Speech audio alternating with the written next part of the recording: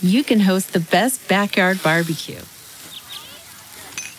When you find a professional on Angie to make your backyard the best around. Connect with skilled professionals to get all your home projects done well. Inside to outside, repairs to renovations. Get started on the Angie app or visit Angie.com today.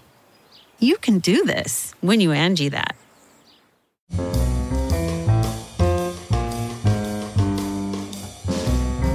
This is Merriam-Webster's Word of the Day podcast for August 7th. Brought to you by Merriam-Webster's Unabridged Dictionary Online, America's largest dictionary, now continuously updated. Learn more at merriam-websterunabridged.com.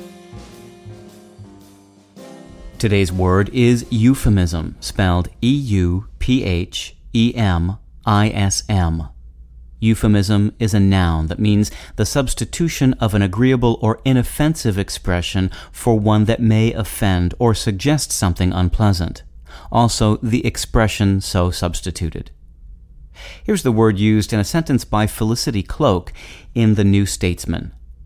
Jane Grigson is sometimes described as the food writer's food writer, which is probably a euphemism for the food writer all other food writers would secretly like to be. I'm sure I'm not alone in the wide-eyed admiration and green-eyed envy with which I read her work.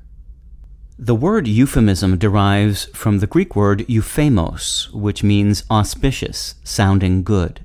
The first part of that root is the Greek prefix eu, meaning good. The second is phēmē, a Greek word for speech that is itself a derivative of the verb phanai, meaning to speak. Among the numerous linguistic cousins of euphemism on the EU side of the family are eulogy, euphoria, and euthanasia.